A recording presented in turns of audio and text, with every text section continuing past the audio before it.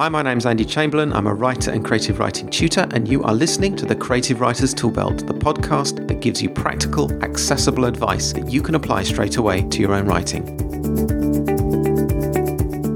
And welcome to the podcast, especially if you're joining us for the first time after hearing my conversation with Nisi Shawl and Daniel Jose Older in episode 60. I've been amazed at the amount of interest that episode has generated, amazed and pleased because the subject that we discussed, writing the other, and in fact reaching out to the other, is so important for today. So to all of you, whether this is your first or 61st episode, or somewhere in between, welcome. Now, I've spent the last dozen or so episodes looking at the issue of character and characterization, and today I'm going to move on to another dimension of the art of creative writing, and that's setting. And in this introductory episode, we're going to start to explore what setting is and what we have to do as writers to make sure that the setting for our work is effective. Perhaps we should start by defining setting. Setting is a place in time and space, and it might be one place or many places where your story happens. It's the moment or moments in history, and that could be future history, the past, the present, where the story is set. So, for example, Jane Austen's Pride and Prejudice is set at the turn of the 19th century in Hertfordshire and London. Ernest Hemingway's book The Old Man and the Sea is set in the late 1940s and mainly in a little fishing boat off the coast of Cuba near the capital Havana. Winter in Madrid by C.J. Sampson is set in that city in 1940, just after the Civil War. Some books are set over 2 or more time periods, so Ian MacDonald's Brazil, for example, is set in that country across 3 time periods, 2006, 2032 and 1732. Possession by A.S. Byatt is set in both contemporary and Victorian eras. Some books are set in places we know and could visit, and others are set in places which are either fantasy, like Middle-earth, or are a kind of amalgam of the world that we know and the fantasy world of the author. And a great example of that would be the world of Harry Potter. But while there are a wide range of possible settings for a story, there are only 2 absolutely fundamental requirements for a setting to be successful. Now, I tried to think of others. I've tried to make it 3 because 3 is a nice number. But if we're talking about what is absolutely core to the success of a story, I think the setting has to have just 2 qualities, and they are: 1, the setting must be credible, and 2, the setting must be immersive. So I'm going to spend pretty much the rest of this podcast exploring those 2 qualities. First of all, the setting must be credible. Let's look at why a setting needs to be credible first. Well, the Oxford English Dictionary defines the word credible as able to be believed or convincing. Now, this definition nicely encapsulates why I chose the word credible. The setting has to be capable of being believed. It doesn't have to be true. It doesn't even have to be true to life, but it has to be an environment that the reader can believe might exist. The reader has to trust that that setting could be real. And for this to happen, the setting must be consistent within itself, and it must not contain any obvious errors which, if the reader spots them, would throw her out of the story. Let's think about why it's important for the setting to be internally consistent. Now, the fact is, readers make all sorts of assumptions about a setting when they start in a story, especially if it's a genre story like a fantasy or a police procedural or perhaps a historical novel. So to give you some crazy examples about why this is so important, just imagine reading The Lord of the Rings and finding that when Gandalf is stuck on the top of the tower at Isengard, he just gets his cell phone out and calls for help. That might be temporarily funny, but in the long term, it completely destroys the consistency of the setting. Or imagine a police procedural where there are simply not enough clues for anyone, the characters in the story, or the reader to have any chance of working out who the murderer is. Or maybe you have a Regency love story in which the lovers start to communicate with each other by text. Now, there are some occasions where these inconsistencies are a specific conceit of the story, and that's fine. But if they're not, it's going to jar the reader. And the same is true with simple factual errors. If you set your story in London, for example, and have your character walk from Waterloo Station to the National Theatre on the South Bank in 10 minutes, that's believable. That distance, in reality, is less than half a mile. We can believe that somebody would take about 10 minutes to walk that distance. But let's suppose that you have your character walk from Waterloo Station to Camden Market in 10 minutes. Now, those readers who don't know the distance between those 2 points might not think about it, but anyone who does know that distance, and I can tell you it's about 3 miles, will suddenly be thrown out of the story because they'll be thinking, hang on, this character's just taken 10 minutes to walk that distance. They must have been walking at about 20 miles an hour, which is crazy. Now, the point is that as soon as your readers spot something which is an error or an inconsistency, they're thrown out of the story and they might not come back. The same is true if you mention a fact in your story that is just plain wrong. If your story is set in 1966, for example, and includes the moment when all the characters stop because President Kennedy has just been shot, then many of your readers are going to be jolted out of the story because they know full well that Kennedy was shot in 1963.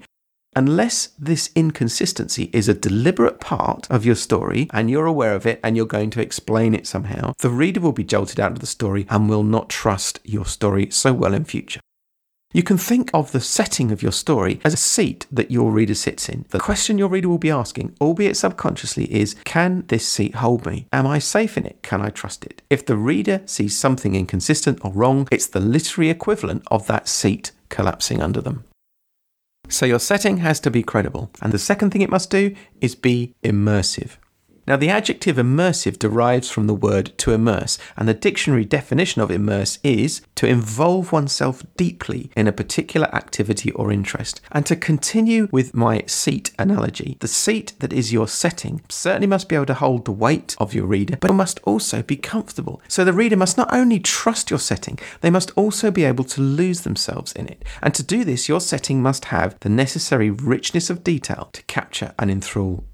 We're going to explore this challenge in more detail over the next few podcasts, but for now, we can look at 3 elements to create the immersive setting. First, an immersive setting tends to be one that captures the reader early. In previous episodes, I've talked about the way in which some of the great stories that we've read immerse the reader pretty much immediately. For example, Daphne du Maurier's book, Rebecca, captures the reader right at the start. Even the first sentence is a wonderful example of how to immerse the reader immediately. And that first sentence is this: "Last night, I dreamt I went to Manderley again." With these few words, the writer gives Manderley, the house that features as the main setting of the story, a mystique that attracts us as readers. The line also tells us that the narrator has been to Manderley before and that this place has a hold on her imagination. We immediately want to know why that is the case. Similarly, J.R.R. Tolkien starts his book, The Hobbit, by placing us in a setting with the specific use of the sense of smell and touch to get us right into that story straight away. This is the first few lines from The Hobbit. "In a hole in the ground there lived a hobbit, not a nasty, dirty, wet hole filled with the ends of worms and an oozy smell, nor yet a dry, bare, sandy hole with nothing in it to sit down on or to eat. It was a hobbit hole, and that means comfort." Do you see how Tolkien uses the sense of smell and touch with the description that includes sand and worms and dirt and dampness? And as a contrast, the passage finishes with the idea of comfort. So I hope you see in those 2 examples how, at the very beginning of the story, the respective writers draw readers into the setting and has used sensory language to assist with this. And that's the second feature of the immersive setting. Now, in her book, The House of Shattered Wings, Aliette de Bodard uses vivid and sensory description to present the fall of an angel. Here's one paragraph from that book. "It is almost pleasant at first to be falling. The harsh, unwavering light of the city recedes, leaving you in shadow, leaving only memories of relief, of a blessed coolness seizing your limbs. Nothing has yet turned into longing, into bitterness, into the cold that will never cease, not even in the heat of summer." Do you notice how within this passage we have the senses of touch through heat and cold and sight through light and shadow, and pleasant sensation is contrasted with bitterness, and as a background we have the city that is the environment in which the story plays out. So sensory language, specific sensory description, is very important in immersing your reader in the setting. The third and final feature of the immersive setting, and perhaps the most important one, is the need to create a setting with a particular style, a particular fashion. This will involve a whole range of elements within the setting, but it's the effect of the whole that matters. Let me give you some examples of what I mean. We're attracted to the sweep and majesty of the whole of Middle-earth in The Lord of the Rings. We feel drawn to the mystery and wonder of the world of Harry Potter. And we sense the mood and feel of hope and desperation in the world of Panem in The Hunger Games. There are examples too from other media, TV, comics, cinema. We sense the dark and sprawling feel of Gotham City in the Batman franchise, the galactic stretch and variety of the Star Wars universe, and the homely unpredictability of the TARDIS in Doctor Who. You can probably think of examples yourself in books and TV shows and films that you've enjoyed. It is this overall feel of the setting that is so important to the story, and it's achieved not simply by throwing together a whole range of elements, but by ensuring first that your setting is credible, that readers can trust it, and then that it is immersive, that the specific descriptions, especially the sensory descriptions, place your reader into the setting and familiarise them with the tone and feel of it, the flavour and style of the environment that you've created. And you need both of these factors, the credible and the immersive. A credible setting that is not immersive is like a chair that's sturdy enough and that you can trust, but pretty quickly you get uncomfortable in it because it's not a chair that you can spend any amount of time on. Conversely, an immersive setting that doesn't have credibility is like an old, saggy sofa. You can certainly sink into it, but you might find yourself falling through the bottom of it and onto the floor because it just can't take your weight. So the best setting, to take this analogy a little bit further, is like a sturdy but comfortable armchair. It can hold you, but it's also a place that you're happy to sit in for as long as you want to. So, to sum up, there are just two fundamental qualities that a setting must have for it to work well. It must be credible and it must be immersive.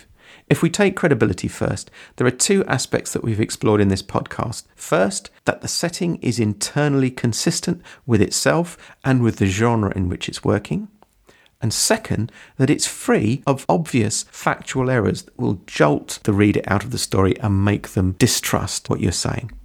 The second crucial aspect is that the setting must be immersive.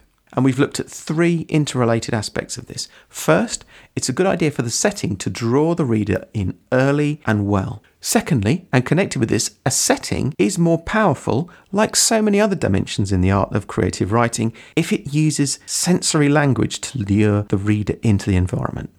And finally, the setting must have a recognisable style and flavour that captures the reader. So that's it for this episode. I hope you found this useful. Today, I have quoted from the following works: The Oxford English Dictionary, published by Oxford University Press; Rebecca by Daphne du Maurier, published by Virago; The Hobbit by J.R.R. Tolkien, published by HarperCollins; and The House of Shattered Wings by Eliette de Bodard, published by Gollancz.